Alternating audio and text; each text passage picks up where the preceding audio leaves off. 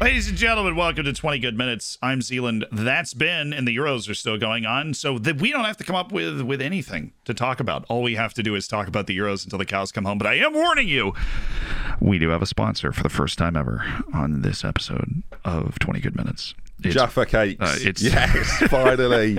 No, it's not Jaffa Cakes. But, you know, they're a free promotion they've had. They should just send us a check. Never mind the ad read.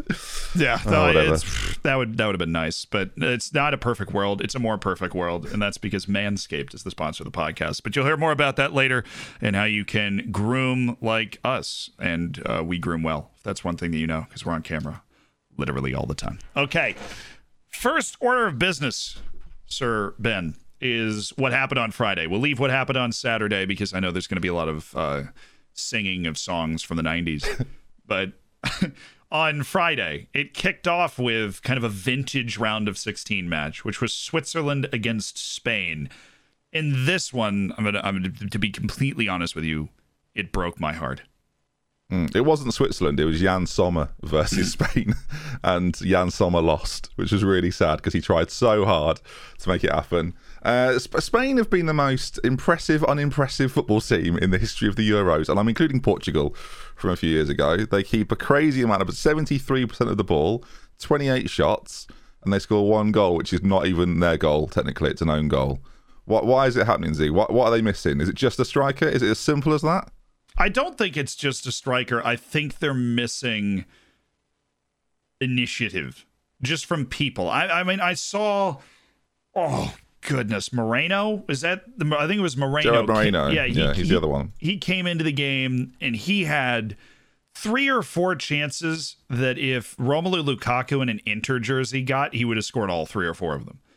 Right? Like they weren't good chances, but they were the types of chances that when they happen, you go, ooh, you know, you make that noise while you're watching the game and you're like, wow, that could have been something, you know, well, if he was just a little bit farther there or here. They get a lot of those chances and they don't put them away, which I guess makes them scary because the one time that I don't want to say they get lucky, but they really bring their finishing boots. I mean, Spain can beat anybody 3-0, I think. Yeah. But they're not likely to do it because it's not that they don't have the one guy. I mean, we've covered this. Alvaro Morata is perfectly talented enough. He's a bit fragile mentally in terms of being able to handle the bright lights all the time, but he has the quality. It's the whole front area. It's anybody being able to take the initiative and go and actually put the ball in the back of the net. And it nearly cost them. It's a bit like England in that this is the plan, right? They are planning to do this before the game. There's Luis Enrique saying, right, what we're going to do is we're going to keep the ball. We're going to really frustrate the opposition, and he knows what you just said, right? He knows if they take their chances, they're going to win like 4 or 5-0. But they don't have that guy. Morata is a 1 in 3 striker. He's not that guy. Gerard Moreno is a relative newcomer to international football still, it feels like, and without that player, they have loads of games that exist like this where they completely dominate, but they don't score enough goals. In this tournament, when they score more than 2 goals, they win.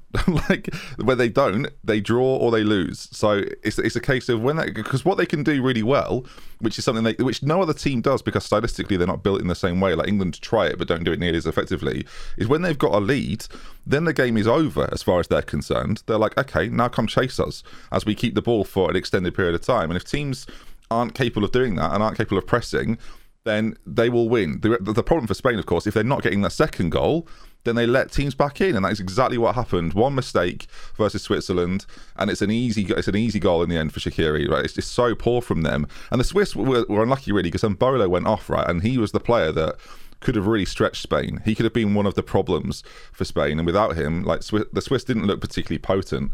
It was a really difficult game for them as well. And the red card obviously just makes that even worse, especially when you're playing Spain. Like, my word. We can get to that red card in a second, but missing Breel Mbolo is something that couples with something else. This Switzerland team also didn't have Granit Xhaka. He was suspended for the game. He wasn't able to play.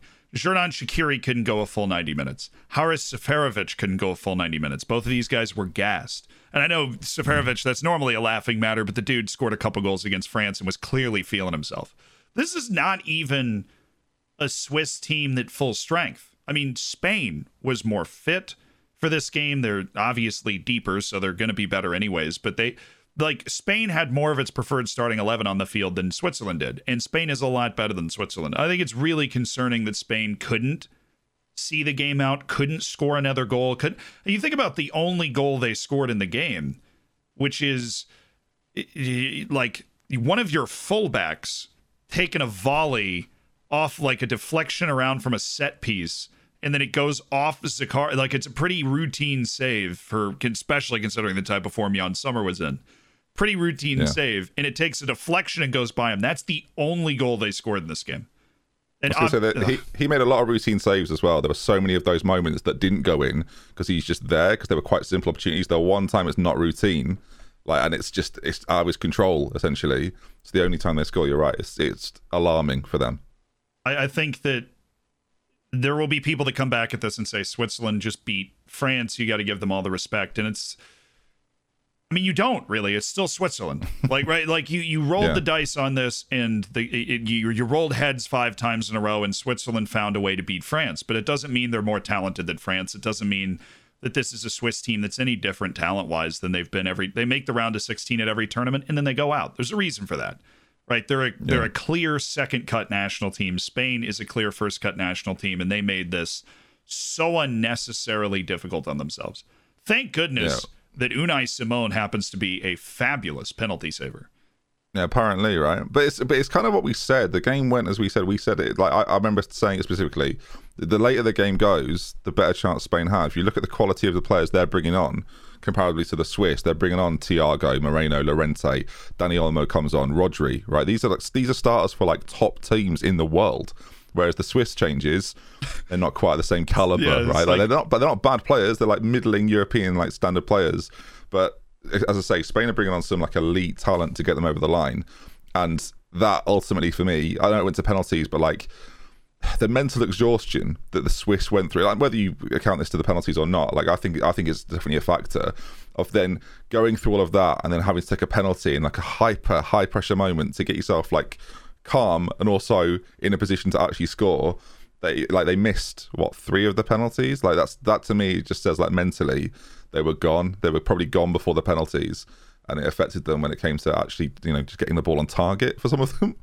Oh, the penalty shootout was ugly. I mean, it started with Sergio Busquets, who is one of those people who I just assume can put a ball into the bullseye of a target anywhere in the goal whenever he wants to. Like, he just has this kind of quality in terms of his relationship with the ball, and he just shanks the opening. He can do it from 10 yards, but he can't do it at 12. So at 10 yards, he's brilliant at 10 yards, but you go any longer than 10 yards, it's like, Sergio, you're not quite cut out. He missed the goal. That stunned me. Before we... Okay, the red card, I don't know if we're going to find a debate here. I hated the red card. I know there was... I got into some stern debate on Twitter with some people that were like, well, by the rules, he's going in with both feet. Like, he took a bad touch and lunged after the ball. There was no malice in this at all. There was no intent to injure, none of the straight red stuff that I feel like it should be given. And I think it obviously turned the game, because honest to goodness, before the red, Switzerland looked dangerous.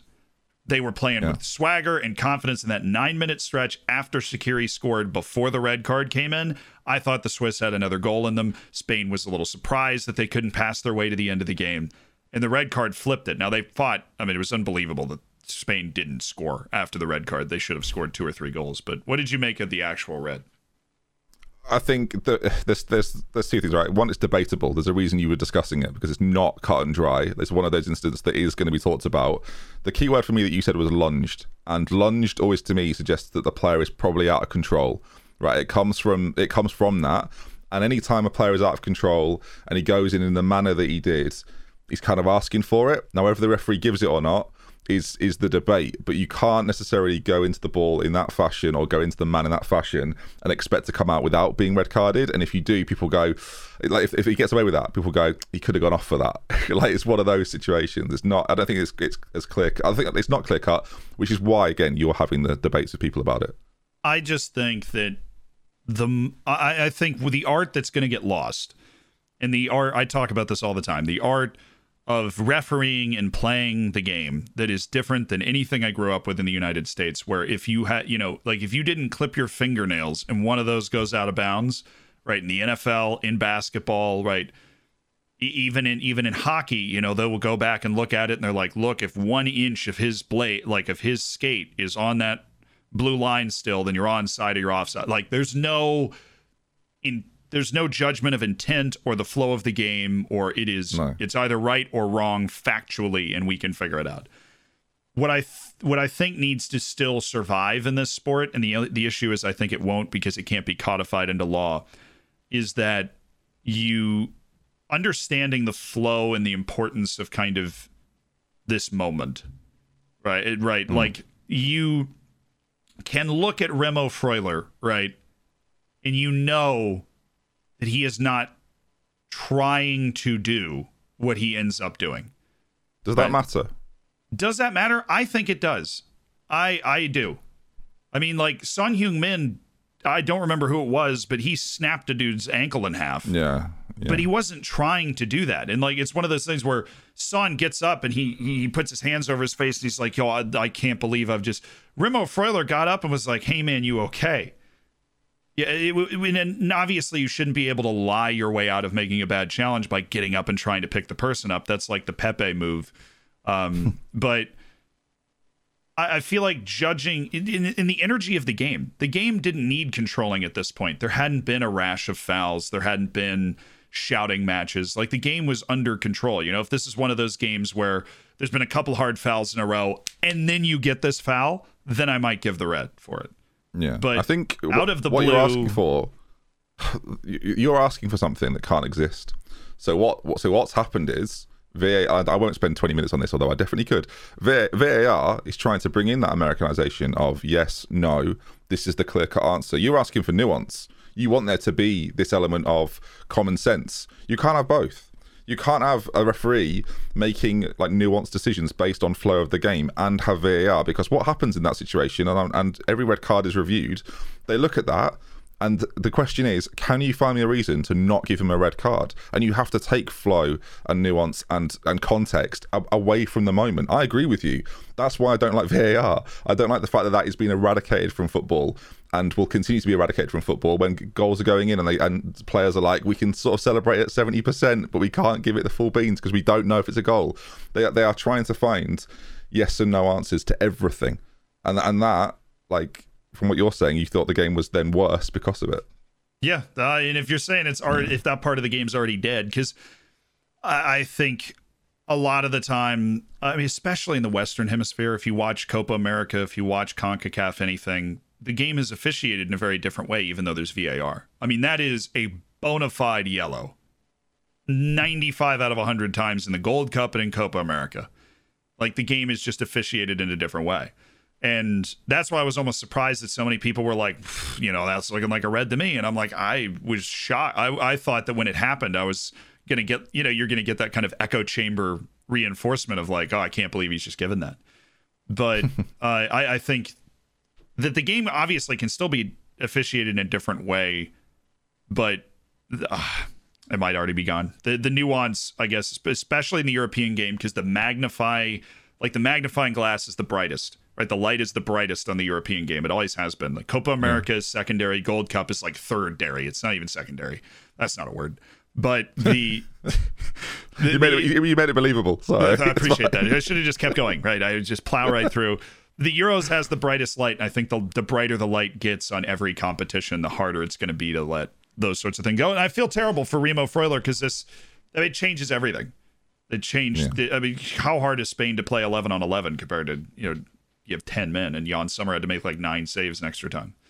Yeah, there's a reason they had 1,000 passes. That's going to happen. And for them, like they've gone into extra time there, but they're not going to be, again, that mental exhaustion is not the same for them. They are standing pretty still and passing the ball to one another and not having to, like the extra time for them going into the Italy game, which obviously we'll come on to because they've beaten Belgium, is that their extra time sort of didn't even exist. It was like a training session for them, so it won't have that like lethargic effect. You can't, like, people will go, oh, you know, Spain went all the way against Switzerland. It's like, yeah, kind of, like they just sort of did what they always do, and it's not that like taxing on them really. No, the Swiss were 9 behind the ball and a goalkeeper the entire extra time. Siege work mentality. If you were a center back on Spain, you probably barely ran the entire extra time. I mean, you weren't even moving. You're just, Aymeric Laporte's just ticking the ball over, getting it, pass it somewhere else. But that's that. Then they win the penalty shootout. I have a working theory that seems to have come off, and it checked out with Costa Rica at a World Cup, with the Netherlands at a World Cup. You cannot win 2 penalty shootouts in a row. Right. Okay. You just so can't. Your theory is based upon just your feeling. I and it's backed up by like every time I've seen it in a competition. You just don't win 2 penalty shootouts in a row. I don't know what it is. Like Portugal did it when they won it, but you're probably, you know what, I don't want to take away from your scientific point that you're making. So no, it's just scientific. I just think it is so much harder to win the second one, whether it's complacency because you won the first one, or you added pressure because you know how much the kick means because you've just spent the last 3 days experiencing how much it meant to make the last kick, and then you come out and shank the next one. I think that's what happened to Vargas, the guy that missed the last one for Switzerland. He just skied it. He scored a really hard hit pen against France, whatever. Yeah. It's working theory. The British analysis on that was hilarious to me because, like, all these players scored brilliant penalties against France. They miss against Spain, and the commentators are going, I don't know why they're taking the penalties. It's like, no, you can't then change and be like, oh, just because they're centre backs. Come on. But they scored all their penalties. Like, you can't do this. So it was very funny because, like, part of it as well is those players have come, like, some of them have come on and then taken a penalty and then missed it. They've let their country down. They should be ashamed. Spain win. Let's move on. Easy enough for Spain. Italy, Belgium, which is where I finally got a dose of reality because I had a Belgium-England final, and De Bruyne played, which was fun, but man, Italy just felt too good in this game. I think Roberto Martinez is a fraud. And I don't like to use that fraud phrase very, very frequently because I think it usually gets leveled at Pep Guardiola, one of the best managers of a generation. But Roberto Martinez setting Belgium up like 2009 Wigan is not going to get it done against like Mancini's Italy. Admittedly, Mancini. I don't think Mancini was manager at the time, but Roberto Martinez did win the FA Cup with Wigan, beating Manchester City, and he's lived off that for the last 15 years. It feels like the last 12 years. To me, it's tactically really naive to play like that against Italy. And Kevin De Bruyne, you said there, played, did he? Did you notice him very often? Because I didn't. And that to me was the problem. It was like, we have to play him, we can't not play him. And to me, it was the wrong decision. Like I'd be putting someone like Mertens in there. We sort of talked about that before, that we thought like one of them would play and one of them wouldn't. And Hazard wasn't even on the bench in the end, was he? I don't think he featured at all. They said he was at the beginning of the day. They said he was available, but I don't know if he was on the bench or not. No, he wasn't. Yeah. He wasn't on the bench. But so and then Mertens comes on later on in the game, and it's like it feels a bit more forced because they have to go for it more. Just plays into the hands of Italy. It was all quite routine. Like when Italy scored the fourth, the second when Insigne scores on 44 minutes, you think game over. And then they get a penalty. Doku makes a brilliant run, gets a penalty, and suddenly it's like, oh, is this game on? And then Italy in the second half sort of went, no. Like, you thought it was on, but we've already decided. We decided at 2-0 it was over. Like, and Belgium never really, it felt like, had a massive chance to get back in the game. It was a very odd second half. I was weirded out, and I think this is basically what you're referring to, by the fact that when you looked at these two teams, right, you've got old center backs galore because apparently there isn't a center back under the age of 30 worth playing from either of these countries. But through the midfield, through the strike, like, these teams are even, pretty much. I mean, slight imbalance to Italy, but Italy doesn't have any superstars. I mean, I'm not a huge Ciro Immobile fan because I think he is the best version of a system player. Your advanced line pushing forward. Jorginho's a world class. I don't even. Here's the latest fad. Here's the latest fad, and it's happened with Declan Rice and it's happened with Jorginho. Don't do this. The team plays well, and then I start seeing posts on, Twitter or something like, "Oh, what a storming game!" Like I didn't even notice Jorginho for 75 minutes this game, and I know that's just like 99% pass completion. 99%. Let me give you the details. 99% pass completion. Do you know how hard that is to do in a professional football game? Yeah, well, if I could pass the ball to Chiellini 5 feet away from me, if you asked me to 100 times, I'd probably hit him 99. I don't know what the problem is. All right, Sergio Busquets, Zealand Busquets over there. There's this fad of like giving these guys credit. I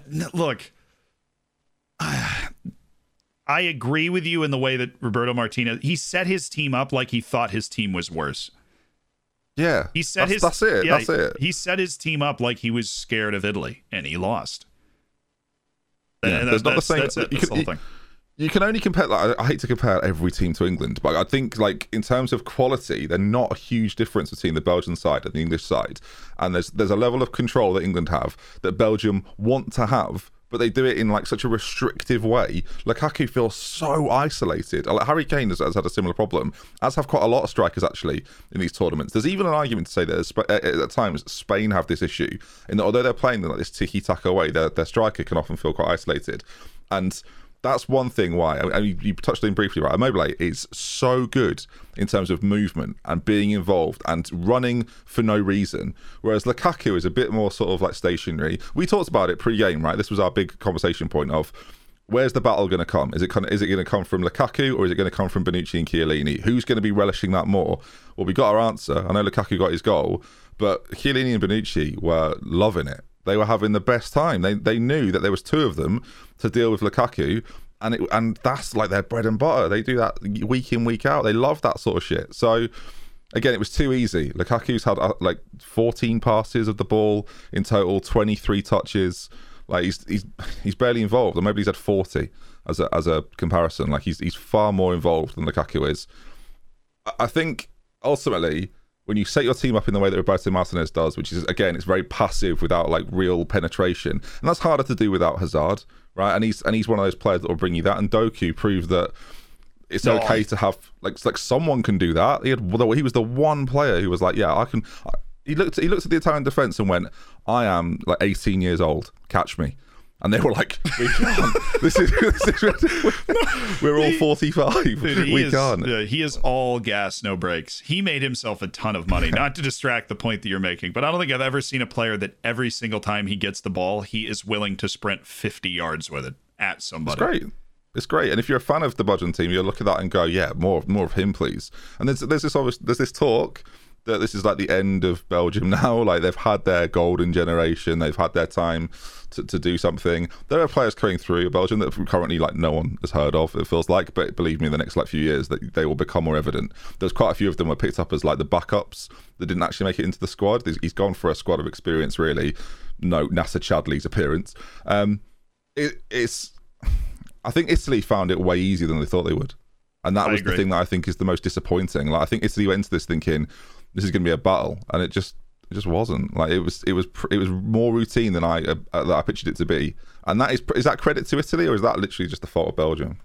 I think it's the fault of Belgium. I think a little unlucky. Obviously, you wish you could have Eden Hazard, but when you watched Belgium play Portugal, you weren't watching Belgium thinking, "Wow, this is a second-rate national team." When you watched Belgium play against Italy, it was more in hope than expectation. They felt like a second-rate national team. It felt like the Italians were on the top level, and then Belgium was on the second level and kind of expecting to lose, but we're going to go out and give it our best. And, you know, we've got one or two players that could make the Italian team, but that says, like, no, they've got 4 or 5, 6 guys that could be in and around that team. Also part of this is Insigne's goal was amazing. And if he doesn't score that goal, then you might be talking about a different game. Nicola Barella's goal was really good. And I think it speaks to, even though Italy doesn't have stars, they've got a lot of different guys that can actually make something happen. They have a lot of intent. They have the opposite of Spain, right? Like everybody on Italy, and rest in peace to Spinazzola, who I think that's going to be a big miss that we're going to talk about later, because he has just been so good in this tournament. But Italy, there's a crazy stat, and I think it was at the beginning of the game, so I don't know how it held up, was like 10 of their 11 goals they scored were in 4 touches or less. They get the ball and it's go time. They win the ball and we're going forward, and there's a lot of intent to score and go towards the goal and a high press. And Belgium just couldn't handle it. They look like a second-rate team, but they're not. I mean, come on, Belgium's not done. The World Cup is in 18 months. That's what you've said there, by the way, and we're sort of like alluding to a potential final here. That's the thing that worries me most about a matchup with England, is that England haven't played a team that are good at doing that yet. We've played teams that like to do that. The Czech Republic are a really good example of that, who get it and go, and Croatia at times were like that as well. Italy are masters of that, of getting the ball and going, we're off. See if you can stop us. And it's so in sync, it's so cleverly done, and there's so much method behind that. And you've got to be so good defensively at the same time. You've got to be so well set to then know that in transition, this is what we do. And as you say, it's where their goals come from. They are deadly, and that's, again, I think that would be a problem for either Denmark or England. That doesn't matter who goes through. Really, it's clearly a problem for everyone, including Belgium, who I thought was going to win the thing, and they are now out. But on a note, if we do get to that final, that's where Declan Rice is going to earn his cookies, because your distribution has got to be great. He's got to be able to receive the ball and then get it to somebody else and get it moving quickly. Yeah. Before we go any further, though, and I know this is something that Ben in particular is really excited about. He's been talking about this care package for a week. We got hit up by Manscaped. Okay. We got hit up by Manscaped. They sent us these packages with a bunch of different stuff in it. If you don't know what Manscaped is here, we got this little intro read we're going to hit you with. It's a man's grooming company, which obviously we both need. Ben's rocking some fabulous facial hair right now. I am. That is the most insulting thing you've ever said to me, but I appreciate it. The most backhanded of compliments. I am unbelievable. It's meant for your testicles, but you will be using it on your chest, based on my knowledge. Yeah. So, I was going to say I'm probably the hairiest man east of the Mississippi at the moment. We'll see. So Europe's best football is back this summer for the Euros. Avoid a Marouane Fellaini bush in your midfield. How do you like that writing? And clean up your midsection with Manscaped. That's what I'll be doing. Proud sponsors of 20 Good Minutes right here. Be a proper lad this tournament. Shave your bits with the best and global leaders in below-the-waist grooming. Join over 2 million men worldwide who trust Manscaped with this exclusive offer. Yeah, we're saving you money. 20% off and free worldwide shipping with the code 20GoodMinutes. That's numeral 20, then the word good, then the word minutes. I do hope you can spell. You do that at manscaped.com to pick up all the different stuff that we have. And what did you get in your box, Ben? I got one of them. I got what I can only describe as a ball trimmer. It's not known as a ball trimmer. They've got official names. The Lawnmower 4.0. I mean, now we're talking. I also got the Weed Whacker, which is for those nose hairs that get a little bit intrusive, which are very good. To be honest, I couldn't believe how many things. I got a nice bag. I got a T-shirt that I've made Ellie wear in public, which I don't think she's happy about, because it makes lots of references to balls on there as well. Yeah, do you want to hear the other one as well? That's the Weed Whacker. Not quite as aggressive as the first one. And then a selection of anti-chafing ball deodorants. So it's honestly, this is one of the greatest days of my life. So shout out to Manscaped. Thank you so much. And the Weed Whacker, 9,000 RPM. It's scientifically impossible. 360-degree rotary dual blade system. I definitely need the people that write this to write my hype videos or something. The way they word this, 360-degree rotary dual blade. Let me tell you, right? The upgraded trimmer that they've brought out recently, the 4.0, it's got a light on it. Now, I've never had anything to trim with. So I'm using it now, listeners, as if you couldn't tell. And the light is a great. I mean, I'm on camera to Zealand right now. Look, imagine, picture it now. Oh, no. Good, isn't it? You could do it in dark spaces. You could do it in light spaces. No matter what, you're getting extra light with it. I've never used a shaver or a razor that's got a lot. Unbelievable. The light is actually a big feature. The whole box is great, and I think the greatest trait that we've achieved here is we've both been experiencing this feeling of discovery that we have not been taking very good care of our balls for 25 or 30 years. Yeah. Just at all. Yeah, I'll let the listeners decide who's which age. We can do that. I realise now I've been. It's not me I feel for, really. It's loved ones. And when I say loved ones, I mean my life partner. I should clarify, not different. not different relatives, obviously. I mean exclusively Ellie, who is the love of my life. Just to be absolutely certain. So now, yeah, my balls feel they're going to be in a different. She's not going to know what's hit her. Honestly, I'm going to come in. I'm going to walk in. She's going to go, "What has gone on down there?" I'll go, "Well, let me run you through the details." But no, 20% off. I can read a play-by-play. You can just hit play. Free shipping as well. I love it. I love a bit of free shipping. No, excellent. I could not be happier. Thank you so much for sponsoring the podcast, and thank you so much for sending me a life-changing box. That's all I can say. Ball deodorant. 20% off, free shipping at Manscaped. Use the code 20. That's the numeral 20, like a 2 and a 0. Good minutes. Hit the target and sure up your D this Euros with Manscaped. There you go. Got it. Lovely. Yeah.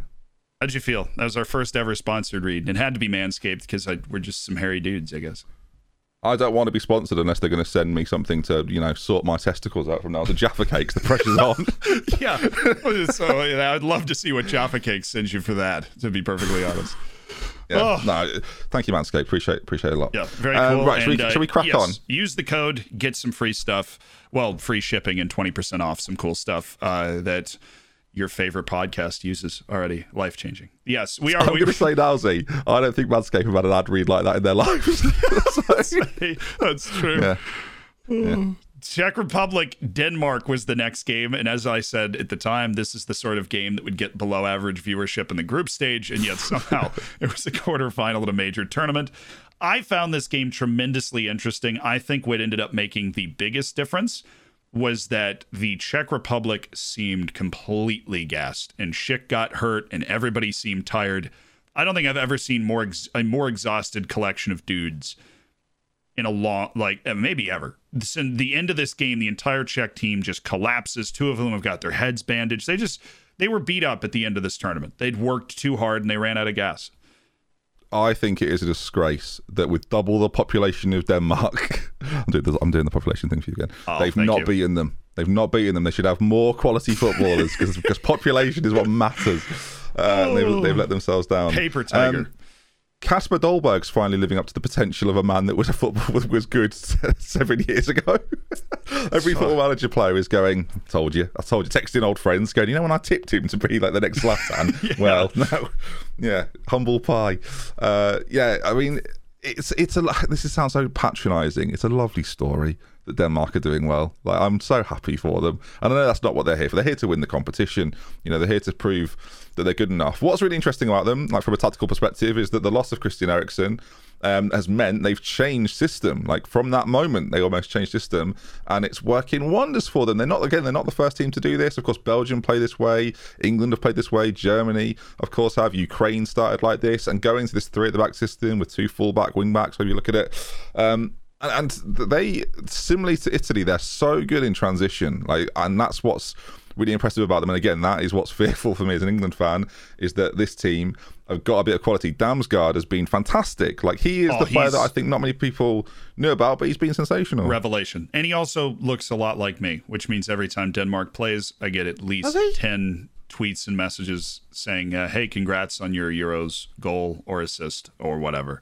Oh my! Yes, he does. Wow! I'll tell you what, his testicles aren't nearly as good as yours right now. They're not. No, I'll send him some of my ball deodorant. We'll see how he's doing. That's freaky. He does really look like you. He does. Like a young you. He looks like a young you. That's very odd. How old is Mikkel Damsgaard? He's probably younger than me. That's what I mean. So he looks like he's 21, but he does. There is a weird resemblance there. Wow. Let me tell you, his chest hair hasn't got on you, Mr. Shadow. Let me tell you, that's nothing. What I'm talking about, man. Okay, no, Mikkel Damsgaard, I think, has been their biggest revelation because his energy, he has ideas. I think that's something that's underrated. He might not score all the goals on the shots that he takes or complete all the passes that he looks for, but when it comes to having creativity and ideas and the liveliness when he's out there, he's got that in aces and spades, and that helps open it up. And I think the Danes, in a non-Scandinavian way, are very exciting to watch. Joachim Mela always seems to involve himself in his pass with the outside of the boot to Dahlberg's goal was just saucy. And I don't know if he's fit for the England game, we'll see. But he picked up a little bit of a tweak, but what a pass that was. Denmark's fun to watch. I mean, they're scoring goals all over the place. They're flying around. They've got ideas. They're putting pressure on teams. This game did make me question kind of how good they are. I know that the Czechs were a lot better than a lot of people thought, but when you actually boil the game down, the Czech Republic was the better team for the majority of the game. Denmark just had a real cutting edge, and the Czechs had a huge breakdown on a corner defense. I mean, they just lost a guy, and he happened to put it in the back of the net, and that happened. But the Czech team certainly didn't get outplayed or beaten badly in this game, and I think that should concern Denmark going forward, but I have a lot of fun watching them.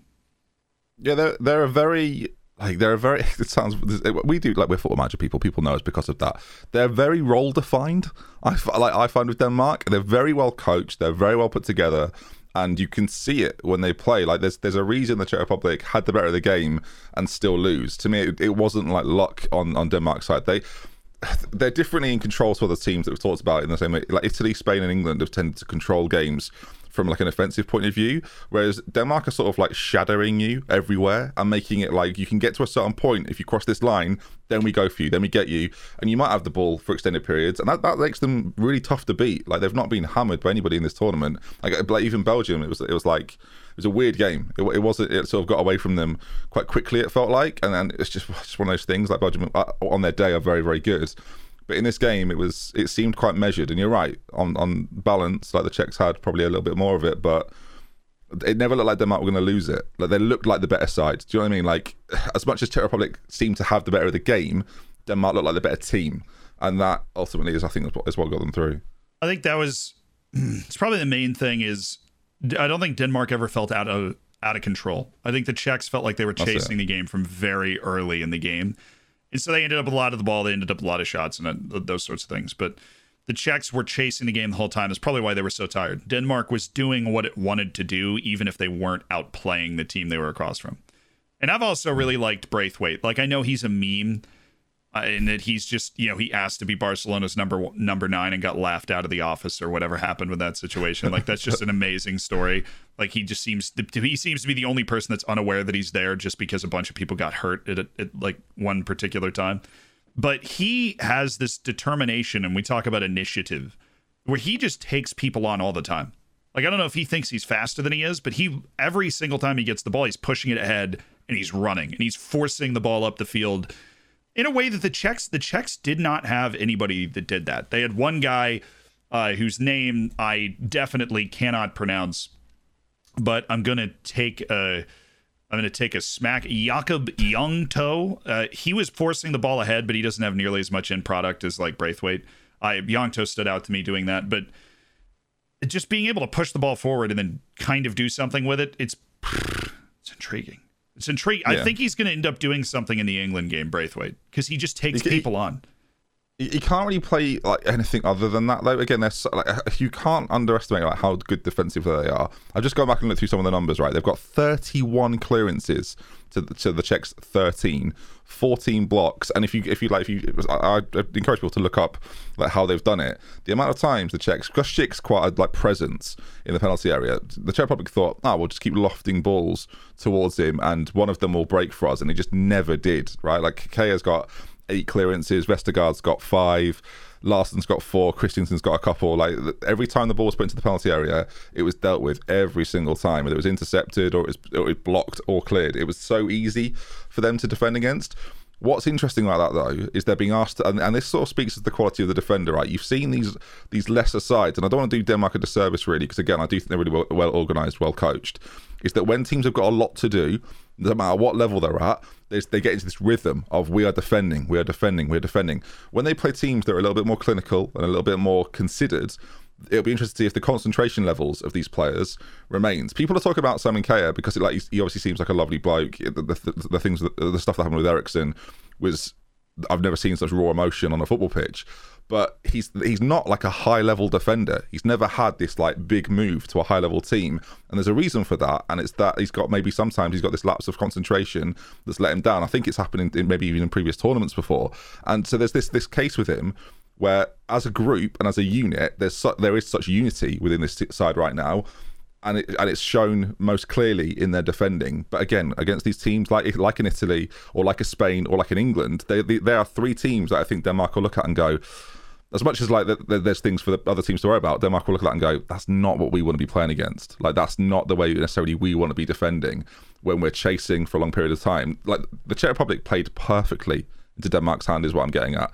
By throwing the ball forward, like, constantly, again, you get into this rhythm, and again, it became a little easy for a Danish side that, again, that's what they want you to do.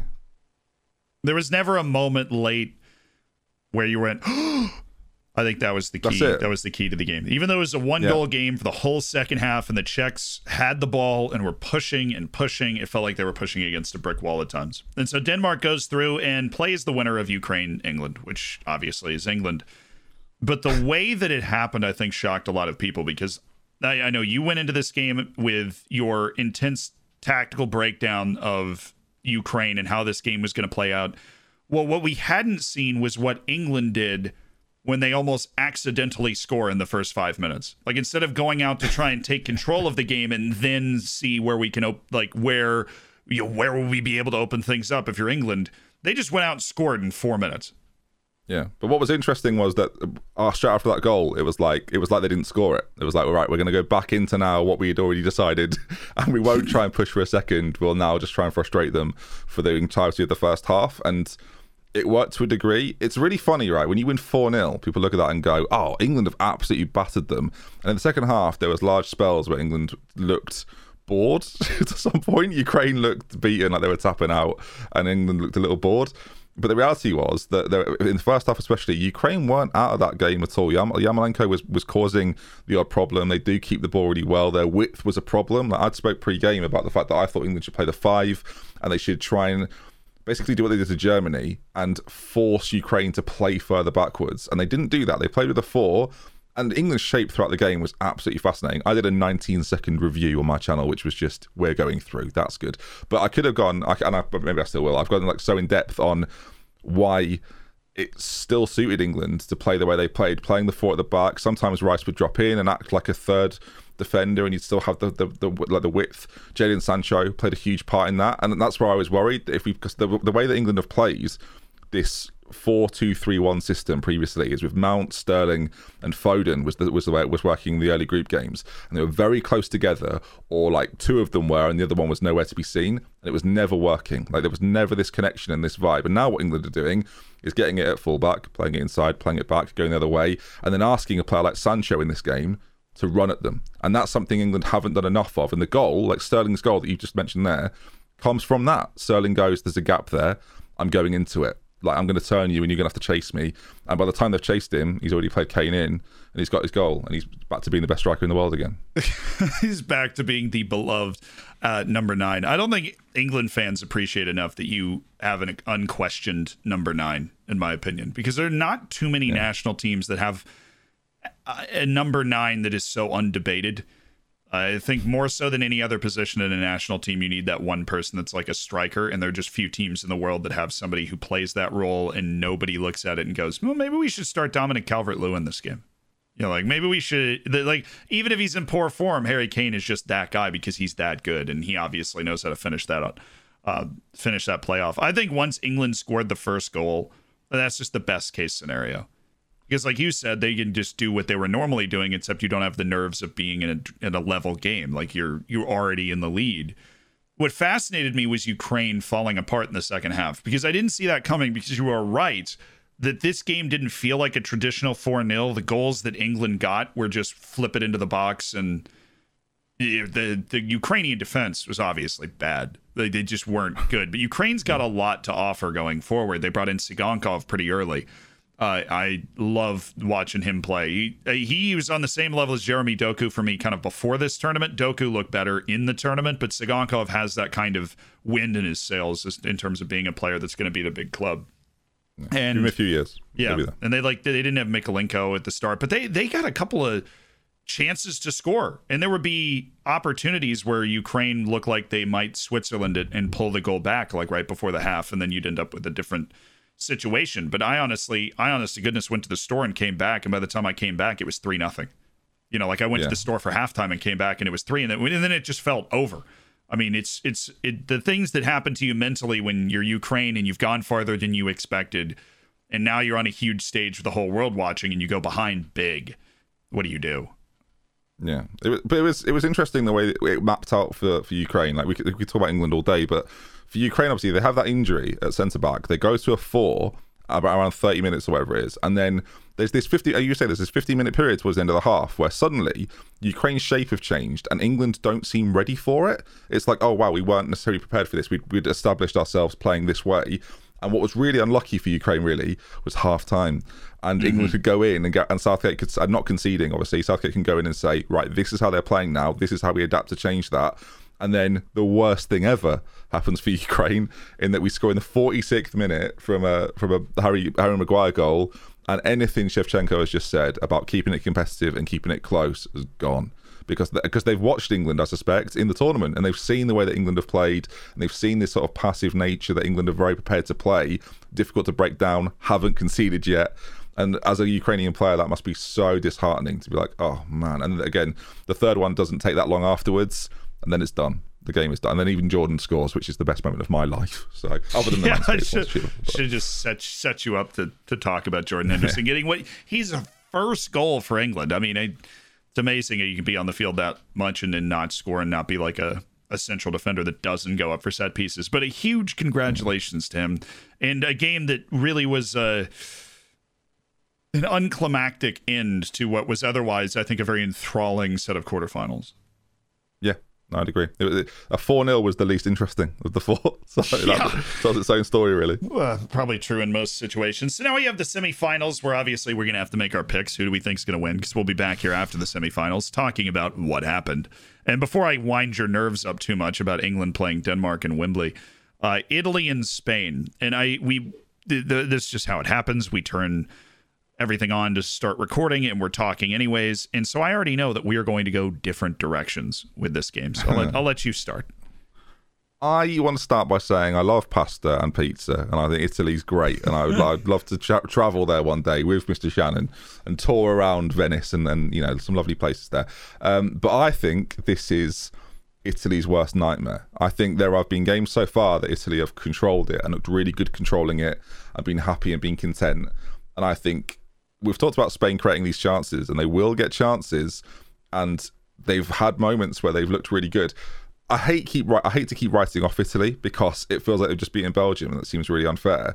But the way in which Spain keep the ball is different to any other team in the world. They are trying to draw you out, to find little gaps in behind at fullback. And the one thing Italy now have to change is a fullback who is coming in, probably going to be Emerson. He's coming in pretty fresh to the tournament. I don't know if you can't really plan for a European Championship semi-final. So it's going to be really interesting to see if now they're ready for Spain. And because I think Spain will look at this Italy team and think there are spaces to dictate here. We've talked about Jorginho having all this possession and all of the ball. And what you're going to get with Spain is you're going to have to make him run. And that's something he's not necessarily had to do so far in the tournament. It'll be fascinating because if Italy score early, you put a lot of pressure on Spain to score. And that's what they arguably need. Like, the longer this game goes, as sort of felt like the case against Switzerland, the more it plays into... Spain are like a viper or a python. They're like an anaconda. What's the biggest snake? So you all know the biggest snake. It's anaconda, I think. They are that. And they will try and suffocate Italy to a point of frustration. And that's one thing we've not seen Italy go through yet. And so it'll be a new experience for them in the tournament, in my opinion. I think Spain will win. I think Spain will just edge it. And I think it'll be a shock to a lot of people. So, but you go on, make the case for Italy, because you're back. No, I think that Spain, likewise, these are two of the most intriguing teams in the tournament in terms of the way that they've played. We knew how Spain was going to play, but this is the introduction to the world of how this new Italian generation is going to play under Mancini. And it's been intriguing. And I think the two teams... and then England that have been talked about the most stylistically are these two teams. Because everybody's been talking about, well, Spain can't find a way to score, and the Italians just seem to have this cutting edge to them, and they just seem to be in control and in command of every game. What I'm interested to know is, you are now, if you are Italy, playing a team that is notoriously press resistant. You cannot press Spain. They'll just give it to Busquets, and he's from that long line of Barcelona players that when they're under pressure, they don't even feel it, right? Like their control of the ball is unmatched. And you have center backs like Laporte, who's going to be out there for Spain, I'm assuming. And I rate him as highly as any center back with the ball in the world. And so you have guys that are press resistant. Where do the goals come from for Italy? I think that the reason Italy wins this is not the reason they've won every other game. This is the type of game that Ciro Immobile loves. Because eventually, Italy's going to get on the ball. When they do, it's not going to be in the type of positions that they normally get on the ball from. They're going to be deeper because Spain's going to be able to resist that press. They might even not press every time. They'll come farther back. When they win the ball, it's Chiesa, Insigne, and Immobile. I don't think Spain can deal with that. When those three guys are flying at the defense, and particularly Immobile, who is the best advanced forward in the world, in my opinion, like that's just too Football Manager for my own good, really, there. But the best kind of off-ball striker in the world. If you're just in the Premier League bubble in your mind the entire time, like a Jamie Vardy type player, somebody that's just, when you win the ball, he doesn't drop to it. He turns around, gets into a channel, and he takes off. He times his run. Very good goal scorer from all ranges, honestly. Probably he's more Timo Werner with finishing abilities. That's what he is. Yeah, thank you. He's Timo Werner, except you don't meme about his ability to score goals. He scored 27 goals in Serie A this year. And so I think that Italy wins this game because of their personnel and not their style in a way that they haven't done so far in this tournament. But I think it sets up perfectly to when they look at the Spanish team, they're like, okay, we have an amazing, Italy's sitting there like, we have an amazing defense. We're going to lean into that a little more. You are not going to be able to score against us, and we're going to be able to score against you because when we do win the ball in deeper positions than we have, we're going to need Barella or Verratti to drive and then just get it to one of those forwards, and they're going to be able to go. Because Spain doesn't, there's no Sergio Ramos back there. You said something there which I find really interesting, and I think it's the crux of the game. You said Italy are going to lean into the more defensive style that they've got, and then they've mastered for years, and it's going to be a case of they might lean into it, but will Spain force it? And that, to me, is the big question mark, because so far in the tournament, Italy have had an average of 56% possession in every single game, which is high. For most teams, like having that in every single game is high. Spain have had 67%, which is ridiculous. So there is, and in that situation, you will always give the advantage in terms of possession to the side that have significantly more on a regular basis. And if Spain can do that and have 70% of the ball, 65% of the ball against Italy, I actually agree with you. I think if Italy are going to win the game, that's what they have to do. They have to have Barella and Verratti and whoever sits in the centre drive through Busquets and then turn Italy to a point. Turn Spain to the point where they're like, our fullbacks have gone forward and there's Laporte and defend, and then we're not defending. Pau. I think the other centre back is Pau, who's just not. He's not at that level. They've scored like the same amount of goals, pretty much. Like I think it's 12 for Spain, 11 for Italy, and it's going to be a case of now. I've talked about control an awful lot in this tournament, and I think I know that Spain are going to have it, and I think it's going to depend on Italy's ability to counter, an ability that they probably do better than anybody else in this tournament. I think that's pretty fair to say.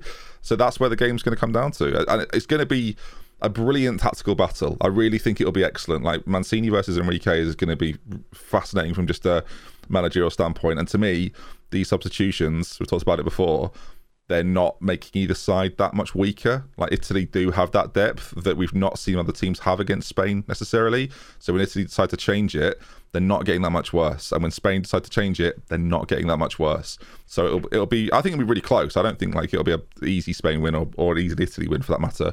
I think it'll be really close, and I hope it is, because it'll be so enthralling.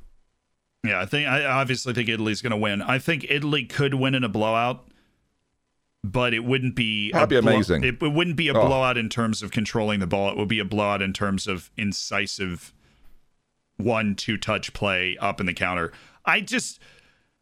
Spain hasn't played a team that can get, because Croatia's the best team Spain has played, right? And Croatia is not blowing you away on the counter, right? They're playing a much more methodical game than Italy is willing to play. And I know that Emerson playing at left back is going to be a completely different game than having Spinazzola out there. Spinazzola was pure world class all tournament. Whether he is normally at Roma, obviously, has been a question, but he's certainly a guy that was just kind of coming into his own, and it's a real shame that he's not there.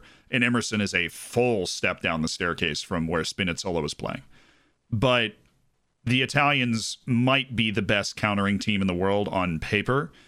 outside of the French, because the French are the best team in the world on paper and everything, but they're already out of the tournament.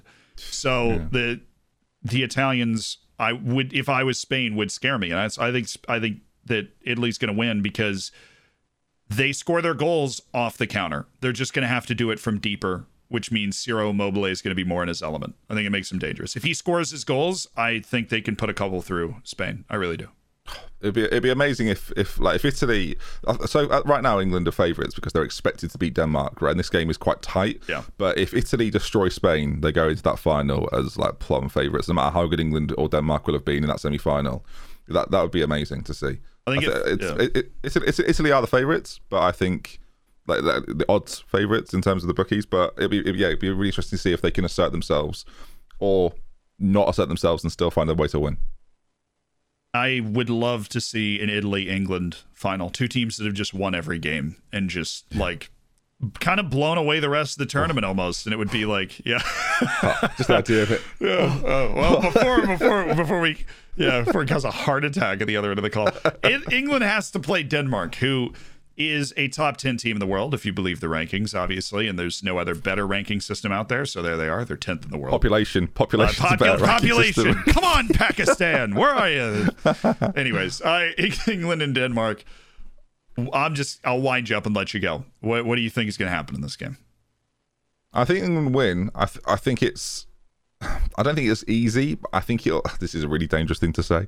I think it'll be easier than people think it'll be. I think the Danish side is good. I think in terms of quality, there is a clear gulf. I think England do have more quality across the board, whether it be defence, midfield or attack. I think England should, again, on paper, they should be winning the game. It's interesting because, again, you're playing against this really spirited now, really united Danish side, and I think it's maybe giving it's a bit of a disservice to say that wouldn't have been the case had Christian Eriksen not had a moment, right? But actually, the reality is that the Danes are like this anyway, and this is why they are one of the top teams in the world, because this is what they do. This is the way they play. It's not that much of a surprise. Yeah, they've changed the system, but those are some of the qualities that make them the team that they are. Tactically, I don't know what Gareth is going to do, which is really interesting. He's got two options now.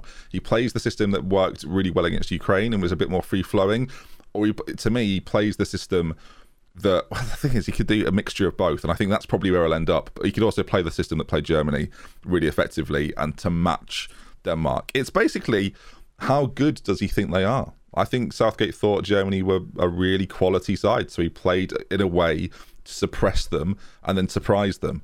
And against Denmark, you're going to have a bit more of the ball probably. You're arguably going to be dominating the game. And basically what I'm saying is, it'll be the difference between playing Saka or Sancho. Saka will be a bit more industrious, a little bit more defensive minded, and Sancho will be the player that will give you something. So it'll be really interesting. It'll be a really interesting battle. I'm expecting them to come out on top. How do you see it?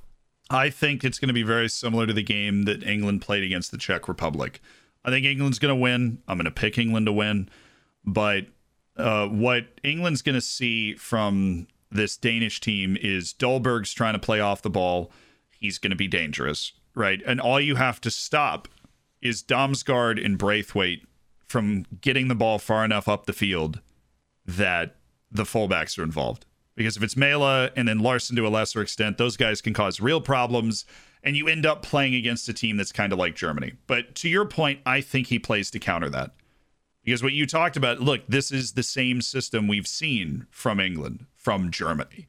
And what England did against this system previously was, well, we're just going to do it to you. Right? But we're going to do it better than you. And so I think England is going to show up with the three. Now, if it was me, I wouldn't do this. But what do I think Gareth Southgate's going to do? I think he's going to show up with the three at the back. I think he's going to play his 7 defensive players, and he's going to assume he can get the goal, because something that, I think is very important here. Denmark's defense is very good in the air. England doesn't score, at least they did against Ukraine, but in goals that England needs to score against good teams, England scores on the ground. They score from runs that get inside of the fullback, and then you can unlock Kane or just keep going, right? So we've seen that from Sterling a couple of times. Obviously, Kane's first goal against Ukraine was like that.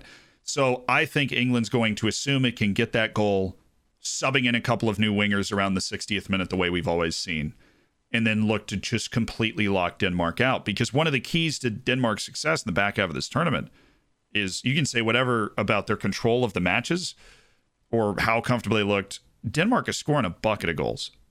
I mean, they are scoring goals. They're scoring goals when they want to. They're scoring goals early, the most important time, right? England's going to set up to try and stop that. They're going to come out with their 7 defenders, basically, and Calvin Phillips and Declan Rice and, Shaw and I like Kyle Walker and say Trippier, maybe. I don't know. He can throw a dart and hit a right back to put out there that he wants to use. But I think they'll line up the way they did against Germany because it makes sense. And it's a major semifinal. You got to make sure you defend first. And Denmark is scoring.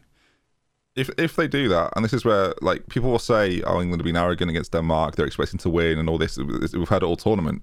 The reality is, defensively, there's not a massive difference between the defenses. Like again, I've sort of written off Denmark's defense earlier, but it's still pretty good. Like again, Stones, Maguire, I've probably got them. Again, Walker is probably slightly stronger. Centrally, Højbjerg and Delaney is pretty similar to Rice and Phillips. So there's definitely an argument to say it's better than Rice and Phillips on paper.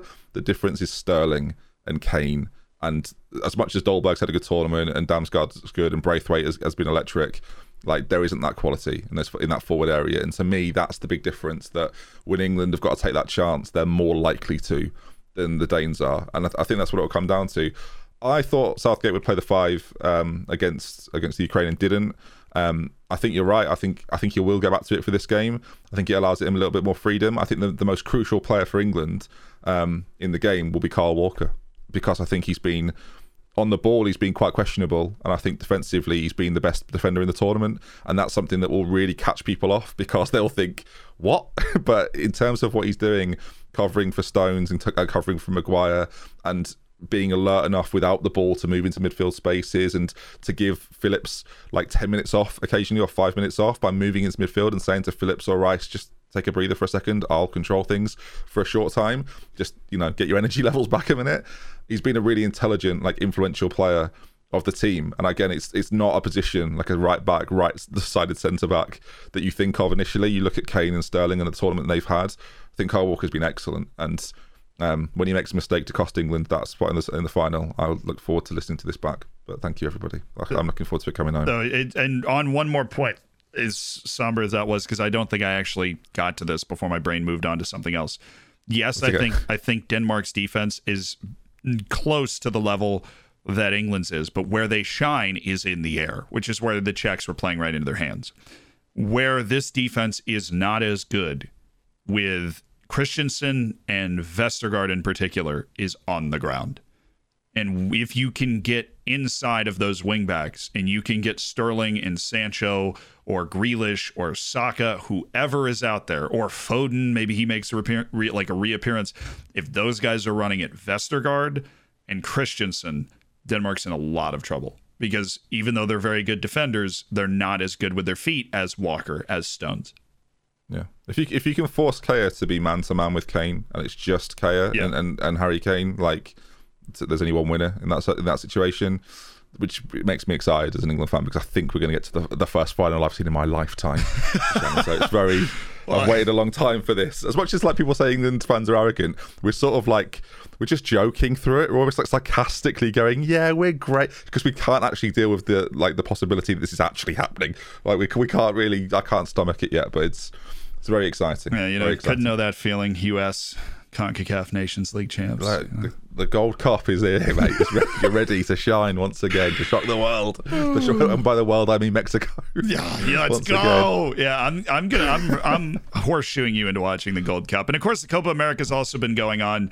Ben hasn't been able to catch it because it's at night, but fortunately, I've been able to catch it. It's been a lot of fun. If you haven't watched it yet, it looks like a Brazil-Argentina final. Please check it out. Any more tips, Ben, for testicular well-being? Sign up to Manscaped, 20% off, free shipping. I could not give you any more better advice than that. That is the best advice on offer from me today. Code 20 good minutes. 20 good minutes. Use it.